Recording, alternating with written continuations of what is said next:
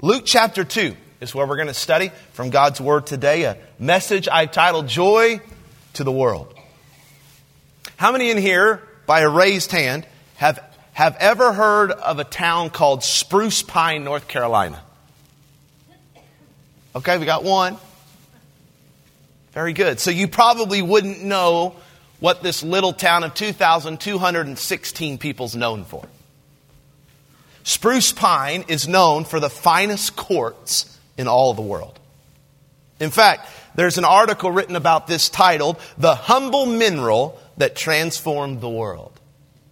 The writer said, millions of the digital devices around the world, perhaps the device you hold in your hand, carry a piece of the small North Carolina town inside of them. A local mine manager there in Spruce Pine said this: "It boggles my mind a bit to consider that in every cell phone and in every computer chip today, you'll find courts from Spruce Pine, North Carolina."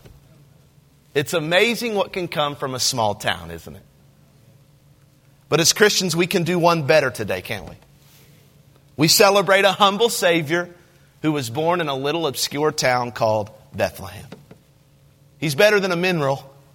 He grew up to be the greatest and most transformational person in history. His name is Jesus Christ. Luke calls upon us today as Christians to celebrate His birth. I want to read one verse. We're going to study 21 verses. Don't get scared. I'm going to go fast. But I want to read one verse as kind of our theme verse of the text. Verse number 10. I want you to read it out loud with me. Would you do that? "And the angel said unto them, Fear not, for behold, I bring you good tidings of great joy, which shall be to all people."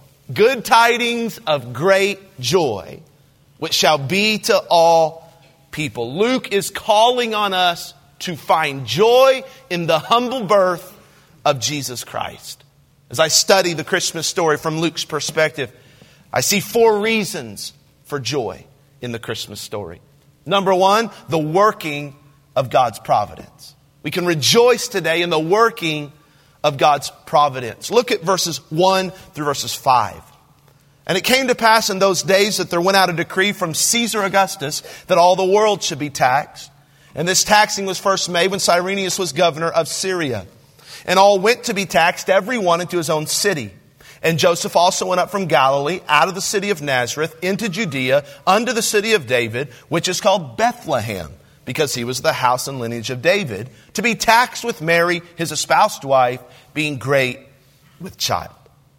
Now, when you study this section of Luke 2, it's really staggering when you consider how everything shakes out leading up to the birth of Jesus.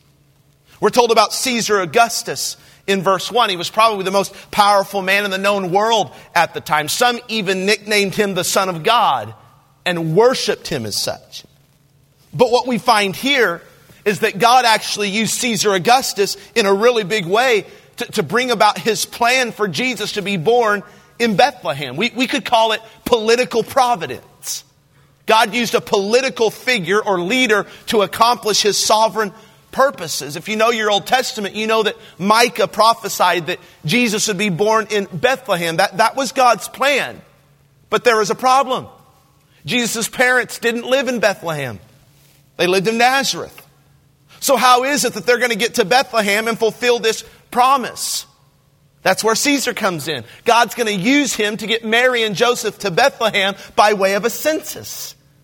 As one writer says, and I love this, he said, "Emperors can make fine servants, even if they're utterly clueless as to what has taken place." That can be a real comfort to us today. If God can use some secular census and some political figure to bring about the birth of Jesus Christ, what might He be doing in our lives today that we don't know about? God's provision is an amazing thing. When you study the word provision, you see 2 Latin words, the word pro and the word video. Taken together, these words mean this: to see beforehand. God's providence in our lives means that He can see farther down the road of life than we can, and that He's always working things out ahead of us in ways that we can't see or notice. One person said it like this. In fact, it was Pastor Tony Evans. He said God's prevision leads to God's provision. He sees what we need before we need it, and then He goes ahead of us, pulling the strings and working out how He's going to provide those things for us. Maybe this Christmas you're fearful about how some things are going to shake out in your life this next year. You can't see as far down the road of life as you wish you could. But here's the encouragement. God can see. And God is working ahead of you to accomplish His sovereign purposes in your life. He might even be working out His will through some unordinary circumstances or uncomfortable circumstances or even unlikely people. But we find comfort that if God can use a political figure like Caesar Augustus to provide the birthplace for the Son of God, then He can use just about anybody or anything to accomplish His plan for your life. Don't fear. Don't get worried. Don't get anxious. God is ahead of you. Notice, secondly, we can find joy in the wonder of Christ's incarnation. Look at verse 6 and 7. And so it was that while they were there, the days were accomplished that she should be delivered. And she brought forth her firstborn son and wrapped him in swaddling clothes and laid him in a manger because there was no room for them in the inn. The word incarnate means to be embodied in flesh or in human form. In theological terms, the incarnation refers to God becoming a man. It's the union of deity and humanity. And what we see in verse 7 is just how human Jesus' birth became. He was born in a shelter made for animals because there was no room for Him in the inn, the text says. Now, when we think of the word inn, we think of our modern day hotels. Like all the rooms are filled up in the inn. But that's really not what is meant here. By thinking of the inn in modern day terms like a hotel, we kind of come up with this mystical Christmas carol character rather that we call the innkeeper. He was really rude, and he was busy, and he was irritable. And when Mary knocked on the door and said, can we get a room? He slammed the door in her face and said, no room in the inn. Well, the word inn doesn't mean hotel. It means a guest room. So it was a house. There was always houses. And most of them had a guest room attached because hospitality was such a big deal in that day. And because there were so many travelers coming to Bethlehem for the census, Mary and Joseph couldn't find a house which also had a guest house that was available. But they say that most houses included a lower deck area that was used as a shelter for their animals. And that's what Mary and Joseph found at the time. Thus, when Jesus was born, His first crib was a feeding trough for animals. A manger. This is the wonder of the incarnation. That Jesus, the Son of God, made His entrance into the world through a poor girl from Nazareth, His nursery a stable, and His crib a manger. God went about this in such a unique way, didn't He? I mean, everything about His birth scene is opposite of man's wisdom. We would never choose this plan. We would never choose this place for Jesus' birth. I mean, imagine doing strategic planning for Jesus' birth and the salvation of the world, and you're His chief of staff. Imagine Jesus coming to you and saying, all right, here are my goals. 2,000 years from now, I would like the entire world to know my name. I'd like about, a fourth of the world to center their lives on me. And I would like about 2/3 of civilization to be based on my teaching.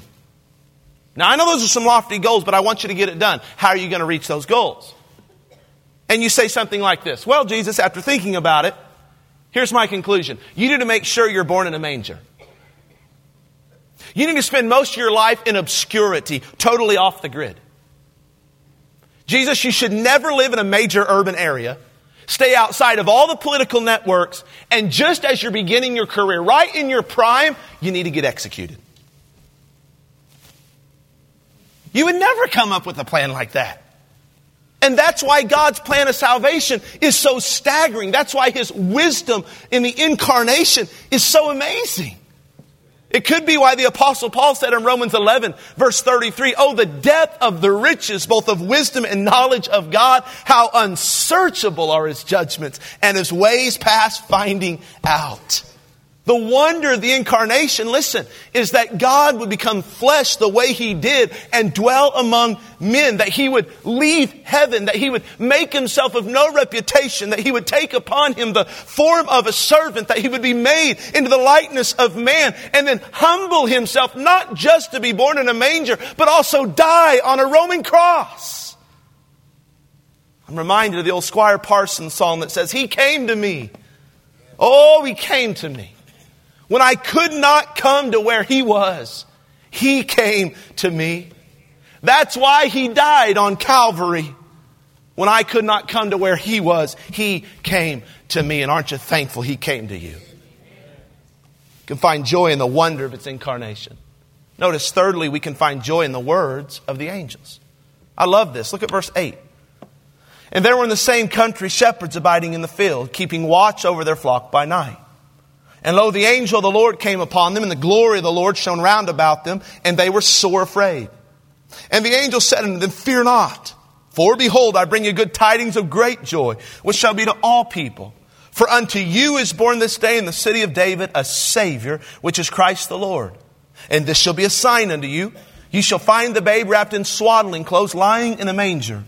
And suddenly there was with the angel a multitude of the heavenly host, praising God and saying, Glory to God in the highest, and on earth peace, goodwill toward men. Now we shouldn't underestimate the value of the angel's works to Luke's readers, and even to us today. Because if all that was recorded was verses 1 through 7, that a young couple gave birth to a child, wrapped him in swaddling clothes, laid him in a feeding trough, then we would have no idea what the purpose of all that was. We'd be scratching our heads. See, anytime something unique or weird happens, we need some explanation. That's what the angel's words give us. The meaning of verses 1 through 7 is boiled down to one verse in verse 11. For unto you is born this day in the city of David a Savior, which is Christ the Lord. Jesus is called Christ, He's called the Lord, and He's called the Savior. He's called Christ because He was the King they'd been waiting for. He's called Lord because He was more than a man. He was divine. He's called Savior. Here's why. Because that's what the world needed more than anything. Max Lucado said, if our greatest need had been information, God would have sent us an educator. If our greatest need had been technology, God would have sent us a scientist. If our greatest need had been money, God would have sent us an economist. But since our greatest need, I love this, since our greatest need was forgiveness, what did God send us? A Savior. Now for some, the fact that Jesus was a Savior would have been a hard gift to accept. And here's why. Because it meant that they would have to first admit they needed one. For the average Jewish person, that would have been hard to admit when they saw Jesus, their King, born in a feeding trough. It makes me think of some of the gifts we receive at Christmas. There's typically joy in receiving gifts, right? Because most of the time it's easy to get. It's real easy to receive. But there could be some gifts that require humility to receive. Like if someone bought you mouthwash for Christmas. I mean, what is that saying to you? Or if someone bought you a year's supply of Slim Fast shakes.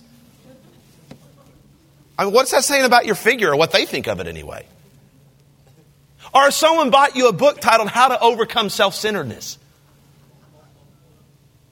I mean, like your wife gave that to you. And before you opened it, she said, babe, I've been looking for weeks, searching everywhere on what to get you. And the best thing that came to mind is a book on how you can overcome selfishness. That would be hard. An indictment on your character. In much of the same way, Jesus being presented to the world as their Savior is actually an indictment on the world.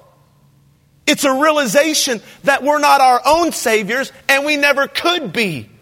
We're sinners, the Bible says. There is none righteous, no, not one. For all have sinned and come short of the glory of God. To receive Jesus as your Savior, you first have to humbly admit that you need Him. If you've never done that, if you've never humbled yourself to receive the gift of Jesus as your Savior for your sin, you're missing out, my friend, on the greatest gift you could ever receive this Christmas. I've found that those who rejoice most at Christmas time are those who have recognized personally their desperate need for Jesus. Those who've humbly admitted that they can't take care of their sin on their own. Those who have relied fully on what Jesus did for them through his death and resurrection to make them right with God. Those are the people who can truly know joy this Christmas. Let me give you one more thing that we can find joy from in this story.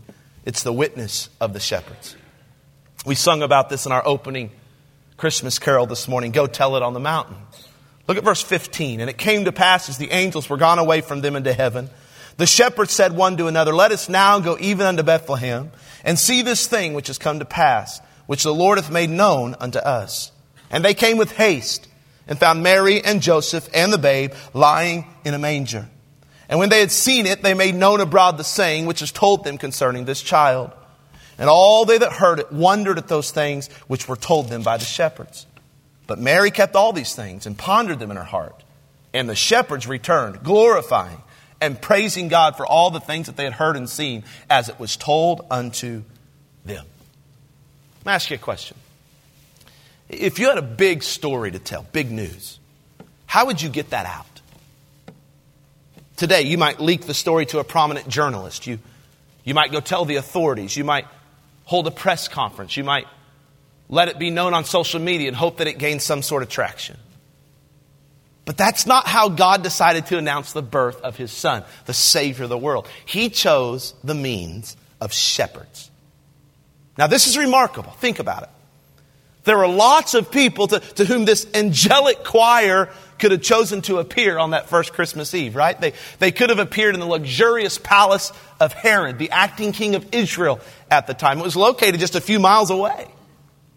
They could have chosen Rome, the capital of the world. They could have chosen the high priest chambers in the temple right there in Jerusalem.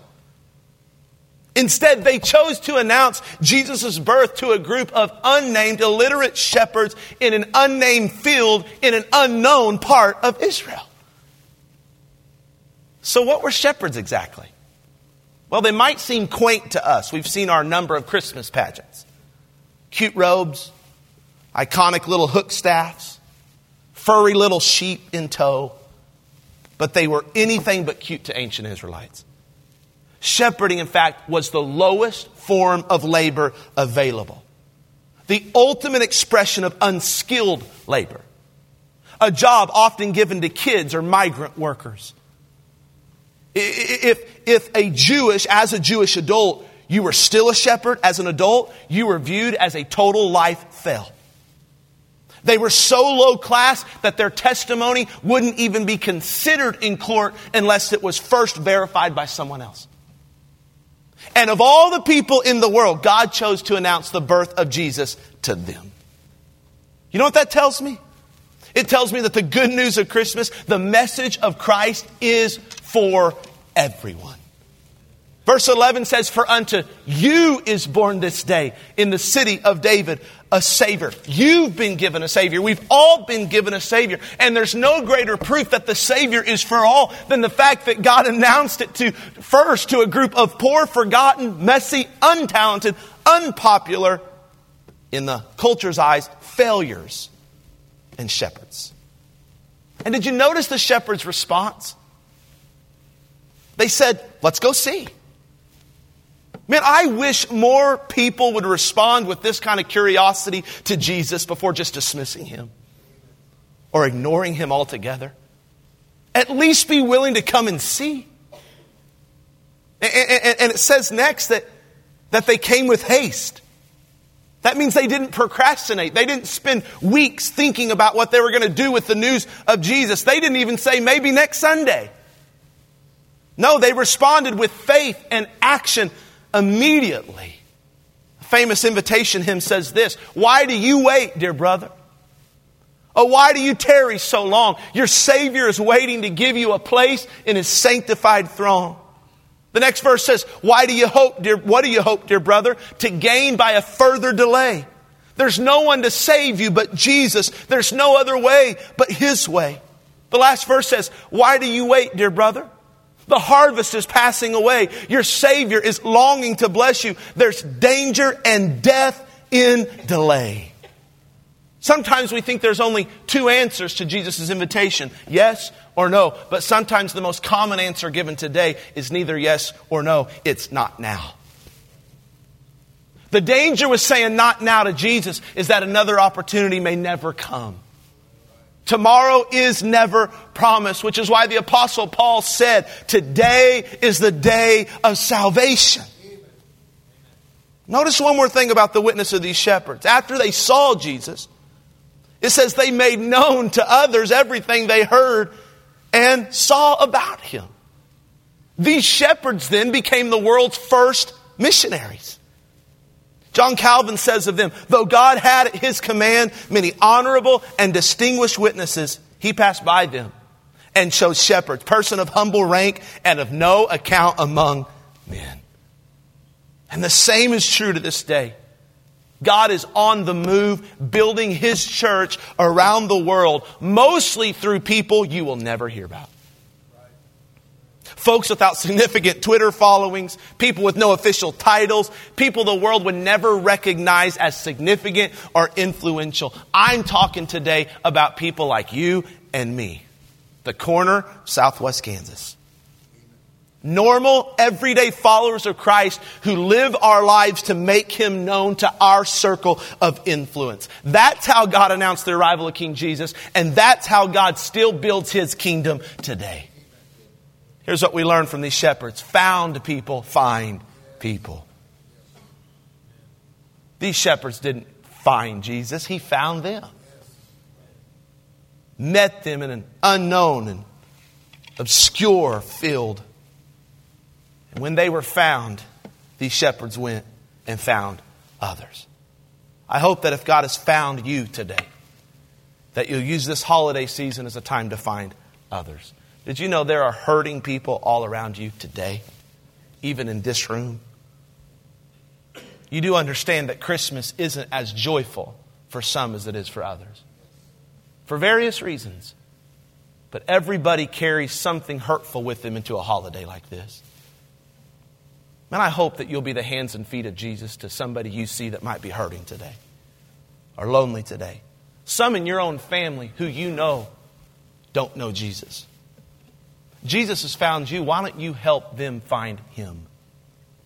The hymn writer said, go tell it on the mountain that Jesus Christ is Lord. So, where can we find joy this Christmas? Well, we can find joy in the working of God's providence. If you're anxious, you're worried about something in your life and how it's going to work out, remember, God used a census and a Caesar to bring about His plan.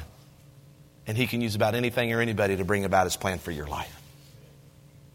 You can find joy in the wonder of Christ's incarnation. Jesus became flesh and dwelt among us so that we could know Him and He could know us. We can find joy in the words of the angels. Christ, the Savior, is born. Not Christ the scientist, not Christ the educator. Christ the Savior. He wants to save you from your sin. We can find joy in the witness of the shepherds. Normal, everyday people who God uses to help others find and follow Jesus. If you agree with the Bible today, say amen. I hope you can find joy in one of these four things, or certainly in all four of them, from the Christmas story today.